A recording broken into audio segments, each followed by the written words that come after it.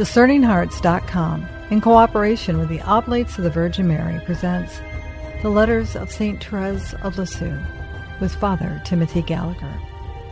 Father Gallagher is a member of the Oblates of the Virgin Mary, a religious community dedicated to retreats and spiritual direction according to the spiritual exercises of St. Ignatius of Loyola. He is featured on several series found on the Eternal Word television network. He is also author of numerous books on the spiritual teachings of St. Ignatius of Loyola and the Venerable Bruno Lanteri, founder of the Oblates of the Virgin Mary, as well as other works focused on aspects of the spiritual life. The Letters of St. Therese of Lisieux with Father Timothy Gallagher. I'm your host, Chris McGregor. So this is May 9th of her final year. She dies September 30th. The symptoms are not yet at their worst. It's tuberculosis. It was tuberculosis that would take her life. We've mentioned earlier, from a very early age, Therese, she had bronchitis every winter. She had whooping cough very often. For several years, the sisters had already noticed that her voice would get hoarse in the morning and in the evening. Her cousin, Marie, who was the daughter of the pharmacist, and whose letters are very helpful because she has a bit of the doctor's eye, and she describes more clearly than any of the others the symptoms Therese is undergoing as she's writing to family members and others. They were worried. They could see that something was not right. And a year earlier, on Holy Thursday and Good Friday, she has the coughing up of blood, which almost incredibly was not taken as seriously as it should have been. Now, Therese herself, to be fair in all of this, Therese herself is in part, if we can say this of a saint, to blame because she minimized the symptoms. She hid them as long as she could. In fact, when she had that bleeding, she never said anything to her sister Pauline, who only found out much later, because she didn't want them worrying about herself. And she struggled to keep up with the discipline and the daily horarium and so forth of the monastery, carry out her tasks. Even at times, just even to walk up the steps, she would almost have to stop at each step. She would go through the day with fever and chills. All of this has been going on, but the symptoms will get to their worst in August, where she has a month of excruciating pain. But the tuberculosis is progressive, and what it's doing is it's eating up the lungs, and it's progressively getting harder and harder for her to breathe. So a book by this bishop whom I mentioned as perhaps the primary scholar of Therese, anything he's written is amply worth reading. He's not a dry academic. He loves her, and he writes well about her and with great knowledge. This book is entitled The Passion of Therese of Lisieux, and it's by Bishop Guy Gaucher, Gaucher. And in one chapter in this book, he describes the symptoms that Therese undergoes with the tuberculosis. So he entitles this section here, from Therese's words, "I didn't expect to suffer like this." Oh, some of the remedies that were done, and Therese bore them. She knew they were going to be useless. She's like her mother in this. Zélie never had much faith in the remedies the doctors would offer. Of course, medicine was not at its present level at that time. I'll only mention one of them, which is just kind of hard for us to imagine. It was called point de feu, points of fire. And what would happen was they thought to increase circulation to help the body, a needle would be heated to where it was red hot, and it would be applied to the skin of the person. And Therese had this done several times, up to 500 applications of these needles like this. Now you can imagine the condition in which she would return to her room or her infirmary, the infirmary. She bore all of these things, It gives a whole new meaning to her expression about 1,000 little pinpricks. Mm. Oh my goodness. Yes. Is that a possibility of something that, in that experience? It gives it a whole new dimension, doesn't it? Well, it's really hard for us to imagine, the kinds of things that, and diet, foods that were just very difficult for her to eat and so forth. It was, and some other things, I won't get into all the details, but part of her martyrdom is really the only word for it, was the medical attention, such as it was, that she was given, because she was also left without medical help at times when she desperately needed it. And also, morphine was available to sedate pain, but the superior never allowed it. Now, to be fair to the superior, when she later herself, she died of cancer, a very painful death, she would not use it herself. It was just considered something that nuns would not use, So it was not as though she was simply being cruel to Therese, although in effect it meant that Therese bore excruciating pain with no mitigation at all in these last months of her life. But it was not necessarily out of bad will. There were also other things involved. There was a doctor who was the regular doctor for the Carmel and who was a friend of the superior, a good man. One of his sons was a priest. But when he was away at times, a family doctor, that this actually was the husband that her cousin Jean married, could have come and helped, but the superior just really didn't want that. So especially during that month of August, when she went through the worst of her pain, she had no medical attention during that time. Can I ask you this? I mean, what were those sisters going through, her blood sisters going through, watching this? Oh, it was terrible. And with this superior that didn't seem to be responsive. It was terrible. And in fact, surreptitiously on a few occasions, they mixed a little morphine into drinks and things. They did the best they could to try to help her in that situation. This was Therese of the Child Jesus and of the Holy Face, very much. It's her passion. That's the title of this book that we're quoting. So I'm just going to list the symptoms. Now, these symptoms, as I'm saying, were not yet at this stage in May when the letter that we're reading was written. But they indicate throughout this time, Therese continued to respond to letters. There was a seminarian, Maurice Bellier, and a very nice book has been written on this by Bishop Patrick Ahern. That's Therese and Maurice, The Story of a Love. A seminarian who was really struggling wrote to the Carmel, asked if a sister could pray for him. The prioress asked Therese to do this. So in this last year and a half or so of her life, you have this handful of letters that he writes, and then her response. It's always the same. He writes discouraged by his failures. She writes back to encourage him, God is calling you to be a saint. I know it. You can do it. But especially for this, I'll just quote this one instance because his need was so great.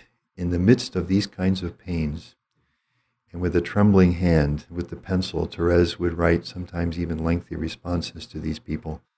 So that's, when you read them on a page, it looks like they're nice, sedate letters. That was not the case. All right, to describe the symptoms of the tuberculosis, so the bishop says, fever and profuse sweating for 6 months.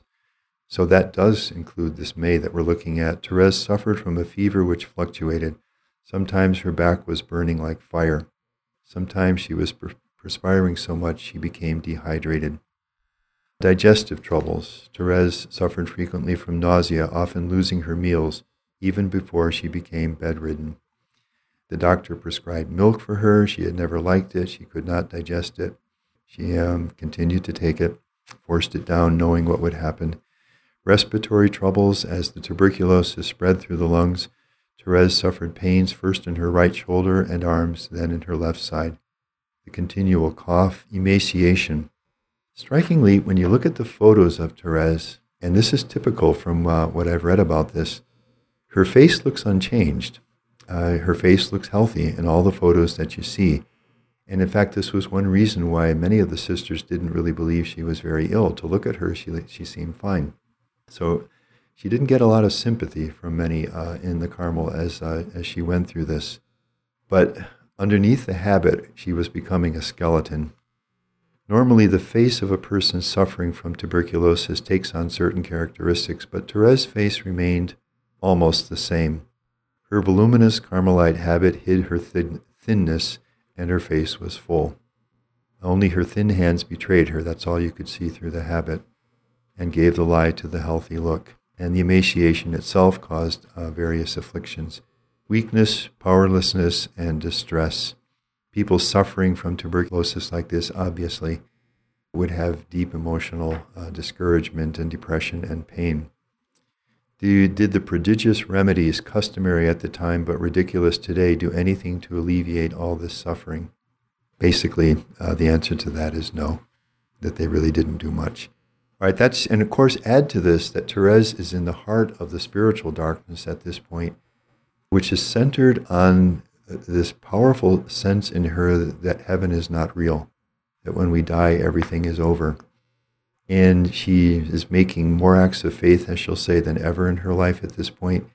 She writes these lovely poems about eternal life. The sisters comment on it, and she says, I am writing about what I wish to believe. So this is a martyrdom. This is a passion that Therese is going through. And that's the context of this letter that she's writing.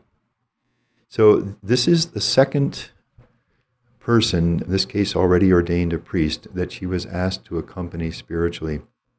And it was a Father Adolphe Rouland, who was destined for the missions in China, where he actually spent 13 years. He stopped by the Carmel at one point.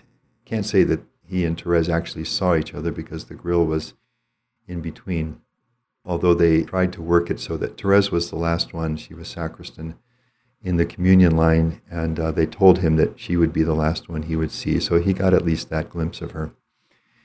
And then, of course, after that meeting, went off to China. So the letters that we have reflect that time. He is in China. He has recently arrived there. One of the priests there has been killed they were looters. Martyrdom is very much in the air, and so he has written to her about that fact. And Therese's own love for that, she would have very much desired that herself. So the perspective of the letter is that he may well never return. He may actually be martyred while he's there. So he says, I do not understand, brother, how you seem to doubt your immediate entrance into heaven if the infidels were to take your life. I know one must be very pure to appear before the God of holiness, but I know too that the Lord is infinitely just. Now this is why I want to quote this letter. God's justice. All right, God is merciful, but God is also just. I've sinned. You've sinned. We failed the Lord. We're less than we ought to be. God is just. How is God going to look at that? And this is another key piece in this little way, which was her whole approach, which was really pretty revolutionary at the time. I know that the Lord is infinitely just, and it is this justice which frightens so many souls that is the object of my joy and confidence. As I read through her writings and her responses to people, I coined a phrase for myself, Therese's reversals. She will take things that seem clear to us and turn them on their head and show us a deeper truth. All right, we're afraid of God's justice. And her answer is, it's precisely God's justice that gives me joy, that gives me confidence. And she explains. To be just is not only to exercise severity in order to punish the guilty, which is the way we think of justice in this context. It is also to recognize right intentions and to reward virtue. I expect as much from God's justice as from his mercy. It is because he is just that he is, and here's scripture, compassionate and filled with gentleness, slow to punish, and abundant in mercy. For he knows our frailty. He remembers that we are dust. This is from Psalm 102. As a father has tenderness for his children, so the Lord has compassion on us. All right, Therese goes on to explain further. This is, brother, what I think of God's justice. That image that she's just given through Psalm 102. My way is all confidence and love. And the next is a sentence that really struck me when I was reading through the letters and that I've gone back to many times. I do not understand souls who fear a friend so tender, friend capitalized. I do not understand souls who fear a friend so tender. So this is God, a friend, Jesus, a friend, so tender. How can you be afraid of him?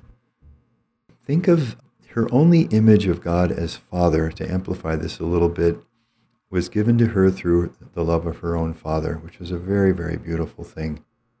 I do not understand souls who fear a friend so tender. So if any one of us who is part of this conversation listening experiences in him or herself fear of God, please just hear this sentence once more from this woman who loved the Lord so much.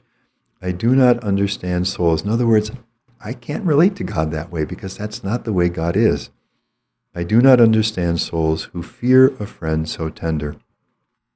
At times when I've had a sense that I have failed the Lord in this or that, or not fully responded or whatever, that sentence will come to mind, and it says so much. At times when I am reading certain spiritual treatises in which perfection is shown through 1,000 obstacles. All right, and these were the kinds of books, this was the teaching.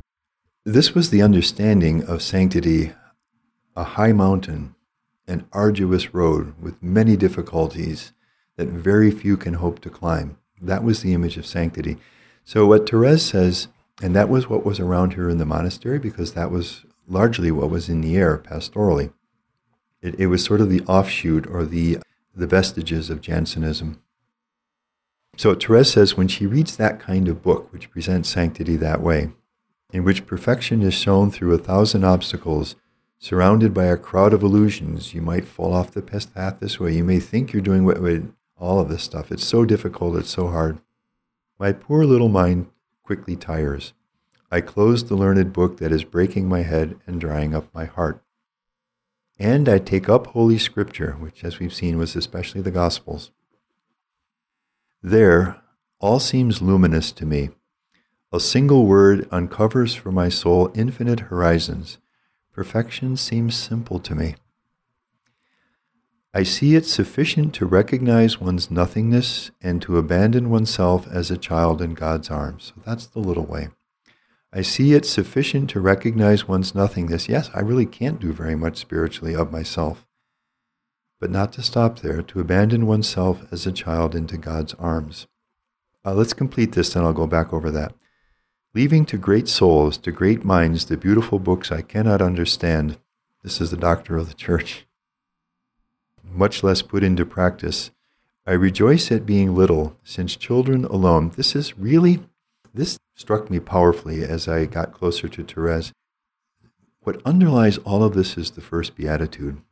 Blessed are the poor in spirit, those who know that they can't depend on their own strength and turn to God for everything they need with great confidence. Blessed are the poor in spirit, for theirs is the kingdom of heaven. The little way is a deep penetration into the truth of that beatitude. And that's what she means by being a child here. As Jesus also says, of course, let the little children come to me, do not hinder them, for as such as these belongs the kingdom of heaven. That's the sense in which she's speaking of being a child. I rejoice at being little, since children alone and those who resemble them will be admitted to the heavenly banquet. That's the verse I just quoted. I am very happy there are many mansions in God's kingdom, John 14, always Scripture. For if there were only the one whose description and road seems incomprehensible to me, I would not be able to enter there.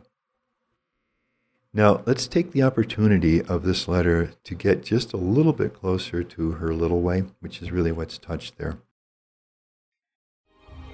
We'll return to the letters of St. Therese of Lisieux with Father Timothy Gallagher in just a moment.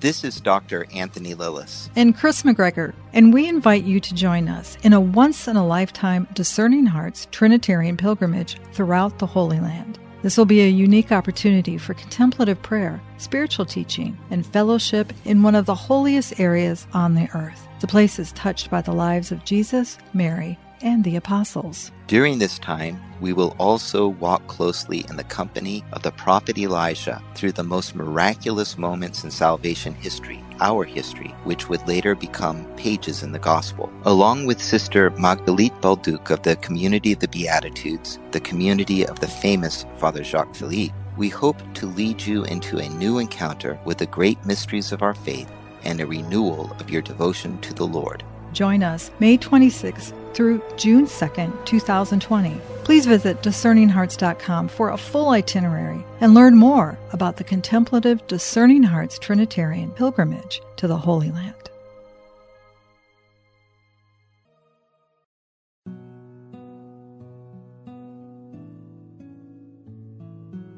A prayer for the intercession of Venerable Bruno Lanteri.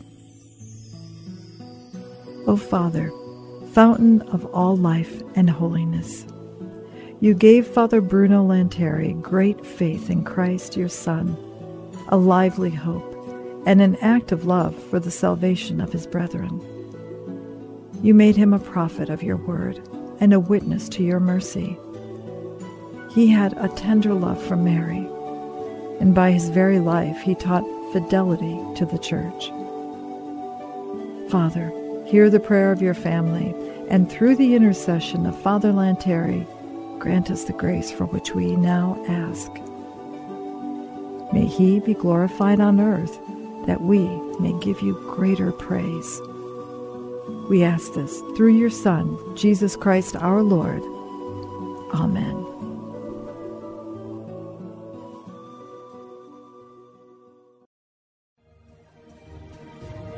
Hello, my name is Deacon Omar Gutierrez, and I want to ask you to support Discerning Hearts in a special way. We, Chris McGregor, the board, and I all know that not everyone listening can help financially. We know we have listeners from all parts of the world, and we have made a commitment since the beginning to make the truths shared through Discerning Hearts totally free. So while you may not be able to contribute financially, what you can do is certainly pray, but also give us positive reviews on whatever platform you use to listen to us. If it's iTunes, Android, Stitcher, Spotify, however it is that you get these podcasts, or if you're on YouTube and you like our videos, please give us a good rating and write a review. The more good ratings and reviews we get, the higher our profile, and the more listeners will discover us, listeners who may have the means to contribute in the future. Please consider rating us and writing a positive review today.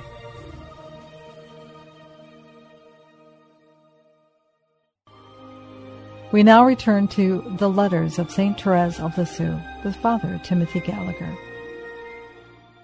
Well, let's turn to the story of a soul, and I'm just going to look at a couple of paragraphs, but this is the key passage for the little way in the story of a soul. We're in chapter 10. And this is this final part that Therese wrote painfully in those last few months of her life. You know, Mother, so she's writing here to Mother Marie de Gonzague, who is the prioress at this point. You know, Mother, I have always wanted to be a saint.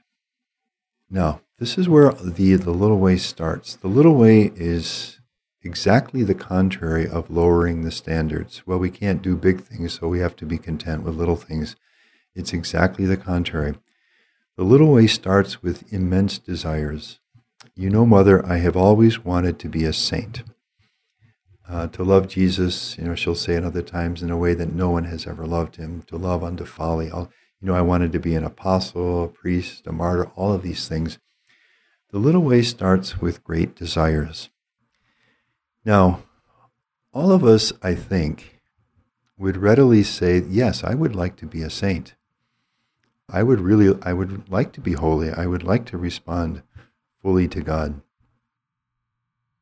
It's what happens after we recognize that desire that qualifies whether we move into the little way or whether, with a certain sense of unhappiness, we can live with it, but a little unhappiness, well, I guess I'm never really going to get there in my life. It just seems like it's beyond me.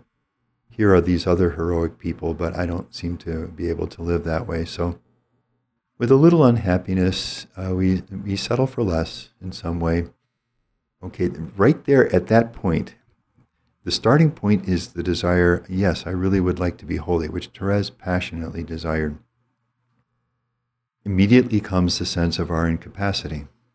And it's what we do right at that juncture that determines whether we follow the little way or whether we, with a little unhappiness, as I say, accept that things are never going to get there in our lives.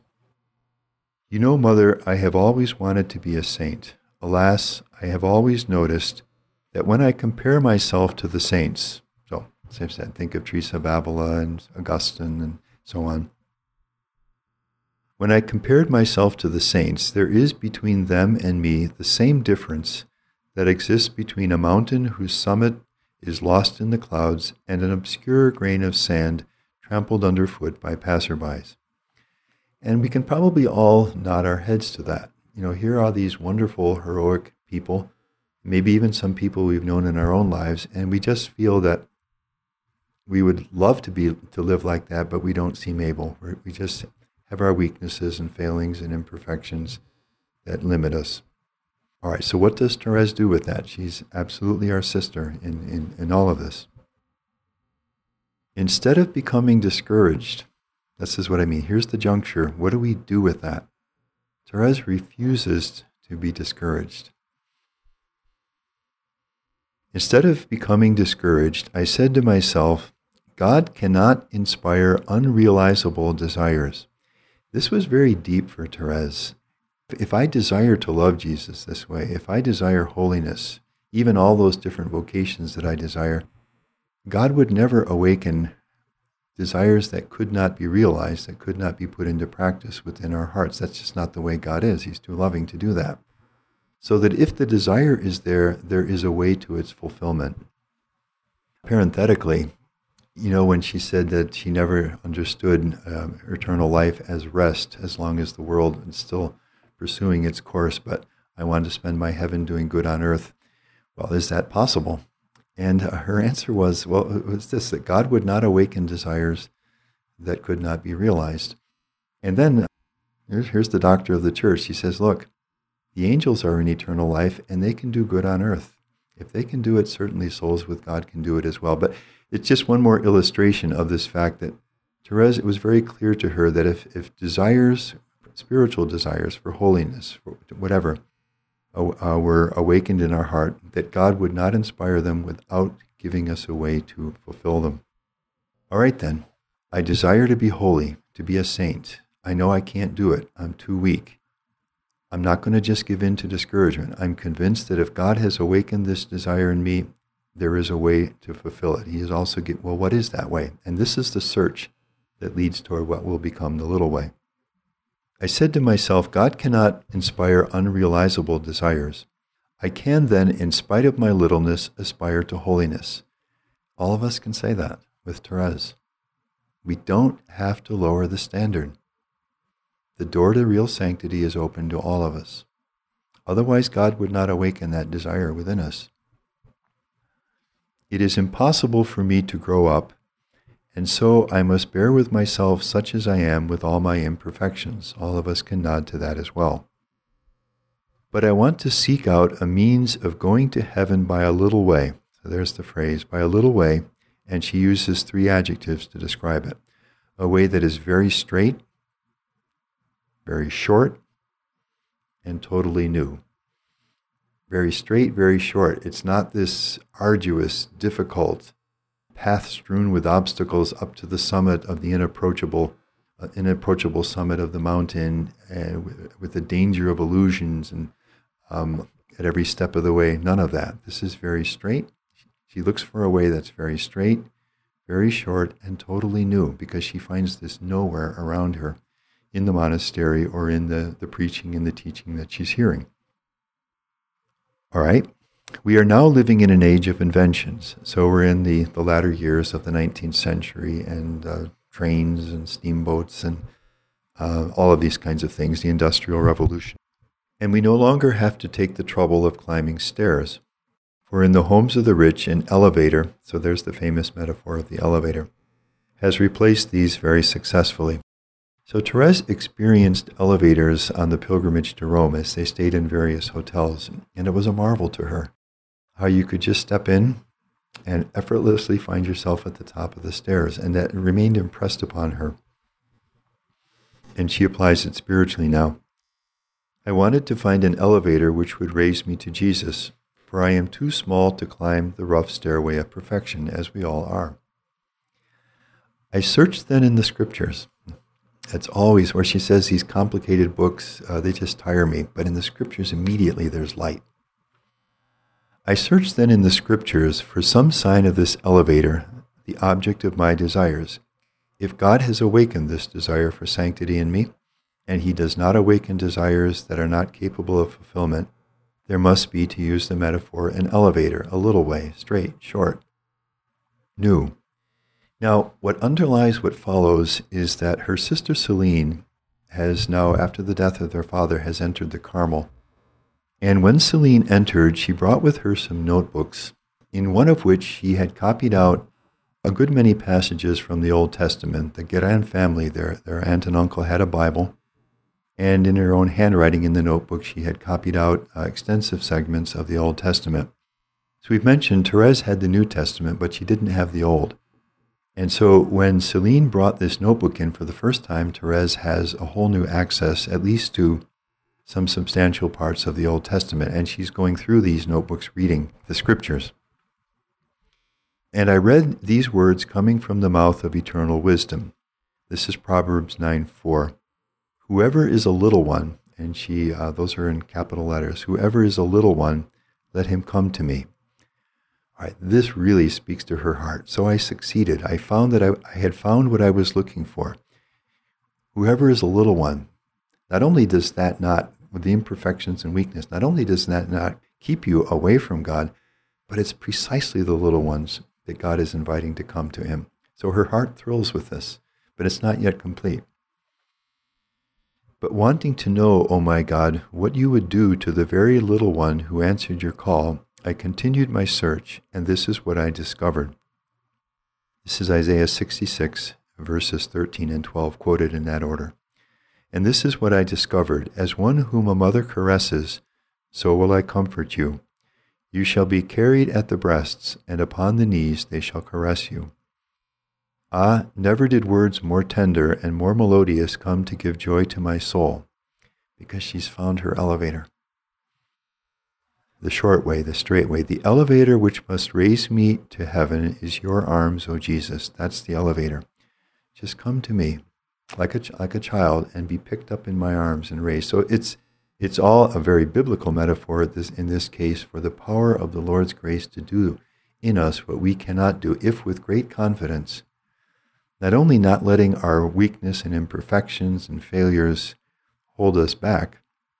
I do not understand souls that can fear a friend so tender, she says. Not only not letting those hold us back, but knowing, as the scripture says here, as she reads in Proverbs, it's precisely that littleness that gives us the confidence to come to him and be raised up in his arms, the elevator.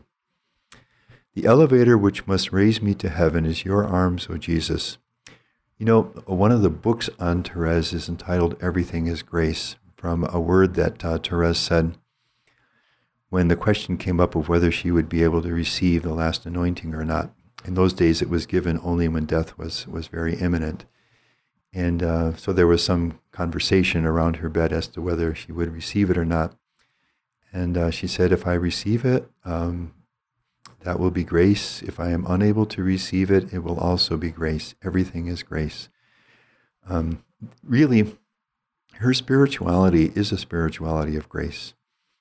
I can't do it, but you can do it. Your grace can do it in me, and you are eager to do it. And all you ask is that I bring to you the poverty of who I am. That's why I say the first beatitude, I think, underlies a lot of this. The elevator which must raise me to heaven is your arms, O Jesus.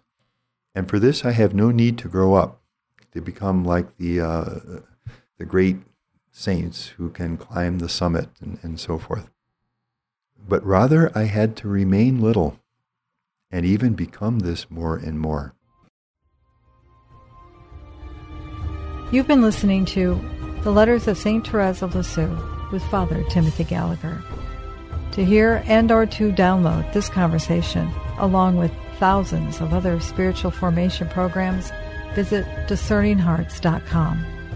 This has been a production of Discerning Hearts in cooperation with the Oblates of the Virgin Mary. I'm your host, Chris McGregor.